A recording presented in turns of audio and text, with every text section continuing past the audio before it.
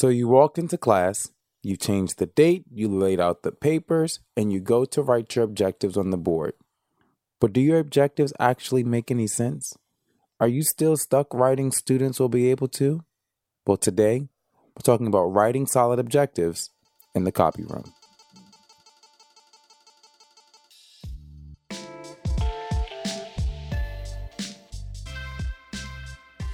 Hey, I'm Torian, and welcome to the Copy Jams podcast. If this is your first time listening, thank you for joining us. Copy Jams is geared towards classroom teachers, and each week I share some of the challenges I've overcome and am working to overcome as a classroom teacher. I've worked in education for the last 8 years, and I'm learning more and more each day. And this podcast is my chance to share what I'm learning with you. Each podcast covers a topic I researched and have dealt with as a classroom teacher. My goal is to empower teachers, provide techniques and strategies, help maximize teacher capacity, and enable your ability to lead in the classroom. For more information and show notes, you can visit www.open-academy.org. Now let's jump into today's topic.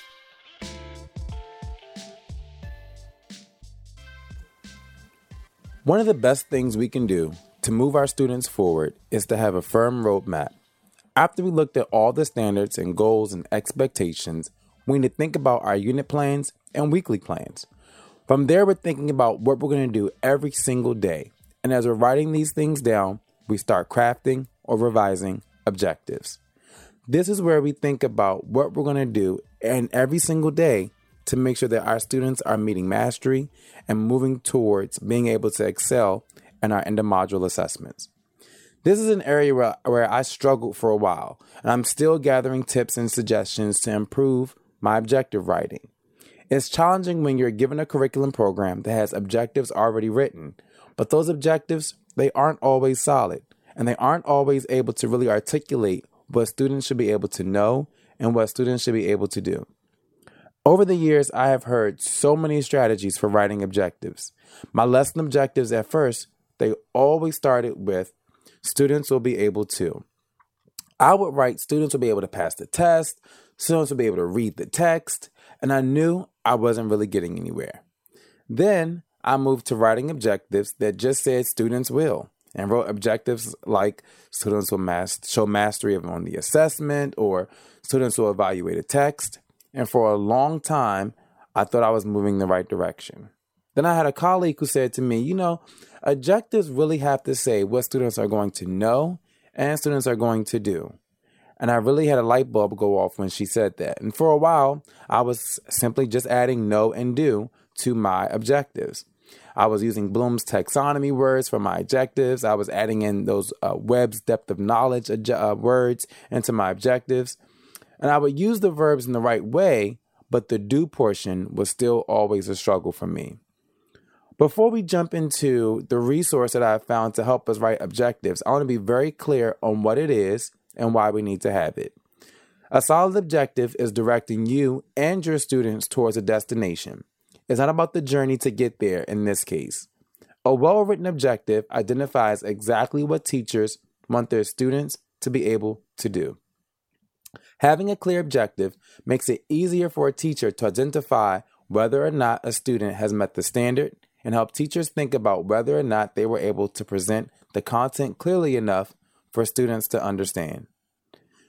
So finally, with much relief, I can share that the struggle is over. Here are 4 things that you should be thinking about in order to create a solid objective for you and for your students to make sure you're staying on track and moving towards mastery for your goals of the unit and for the school year. The information that I'm sharing with you all today comes from the authors Kay Price and Connor Nelson. In one of their books that I'm reading for class, they have a section all about writing objectives. And when I read it, I knew that this information I definitely want to share with you all. So a lot of this content, really most of this content is coming straight out of their book. And I really wanted to share with you all. They suggest that each objective you create for your students should consider these key areas: content, behavior, conditions, and criterion. I have summarized their examples in the episode so that you can quickly begin improving your objective writing. And as we're going through this podcast today, and as you're listening, I'm going to continue to refer back to this model objective for our conversation. Students will solve 10 multiplication problems, 2-digit by 2-digit, with no errors on a worksheet. Now, the first thing we're thinking about when we're writing our objective or revising our objective is the content. The content is where we are considering the specific learning and subject matter you want your students to learn. It should be very specific and very clear so that everyone understands exactly what you're doing. The description should be free of specific materials. So here we're not saying that the students are going to compare and contrast Cinderella characters. We're going to say the students are just going to compare and contrast. We're not going to muddy up our objective by just adding in unnecessary words that have specificity that's not contingent upon our success. You have to start with the content because it's the driving force behind all that we do inside of our classroom. In our math objective, students will solve 10 multiplication problems 2-digit by 2-digit with no errors in the worksheet. The content is the multiplication of the 2-digit by 2-digit numbers. That's the content. Again, the content is not contingent upon any workbook or particular program. It's very clear on the type of problem the student is going to solve, and it makes it very clear for the teacher to plan and evaluate whether or not students were able to meet that objective.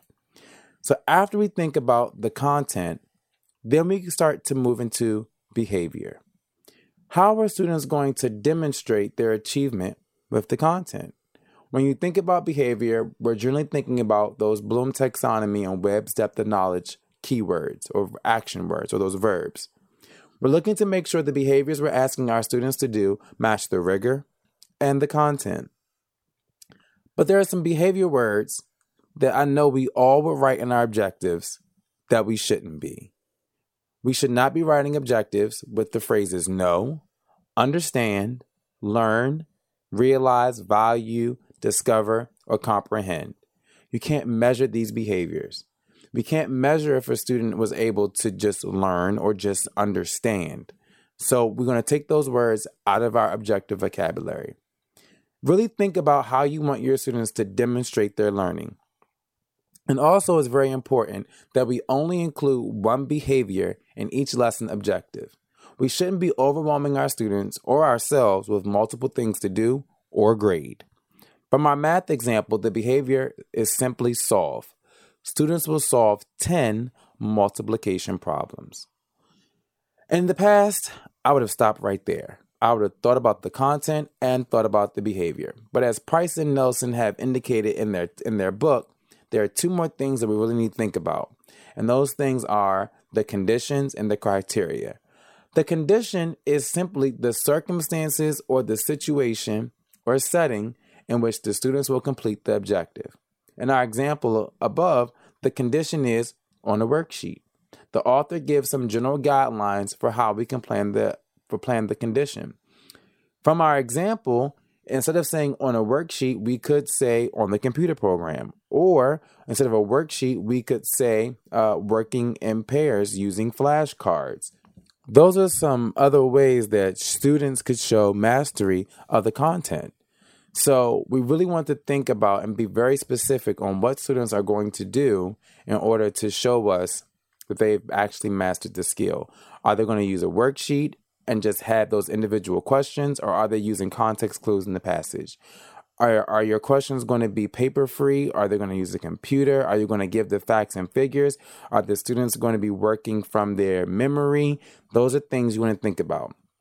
So the last thing that we have to write down in our objective is the conditions. Is the criteria. We already talked about the conditions. Is the criteria. What criteria are we going to place on whether or not our students were able to meet mastery? Okay, so basically, this is what we're thinking about the scale. Is it with no errors?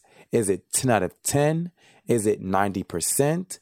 Is it going to be a growing objective so that maybe it's 80% this week and 90% next week? But this is the specific criteria that we're looking for to show students made mastery. I think it's really important that we include this in our objectives so that our students have an understanding of what we're looking for.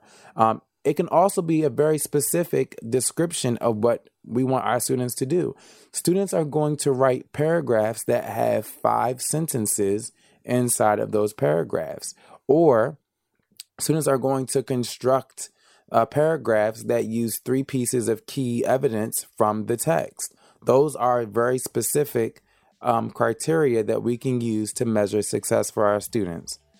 I know when I read this chapter, I was super excited about moving forward with what my students will be able to gain from me having really strong objectives. I'm excited about sharing it with you guys so that you all can begin to have really good objectives inside your classrooms too. I know it's not easy. We all struggle with objectives. But after today's podcast, and after listening to this podcast, what are some things that you can do to enhance your objective writing inside of your classroom? What resources are you already using that you might want to share with us so everyone can benefit from it? I'm so excited about the information that I was able to share with you guys today. I look forward to talking to you guys soon. Thank you so much for taking a few minutes out of your day listening to Copy Jams. I hope you were able to get something super useful out of today's episode. Subscribe to this podcast on iTunes, Google Play, or wherever you listen to podcasts so you don't miss an episode. Please share this podcast with your friends who could also benefit. Leave a review for us on iTunes, Google Play, or SoundCloud, wherever you listen to podcasts, as we're building this resource for teachers.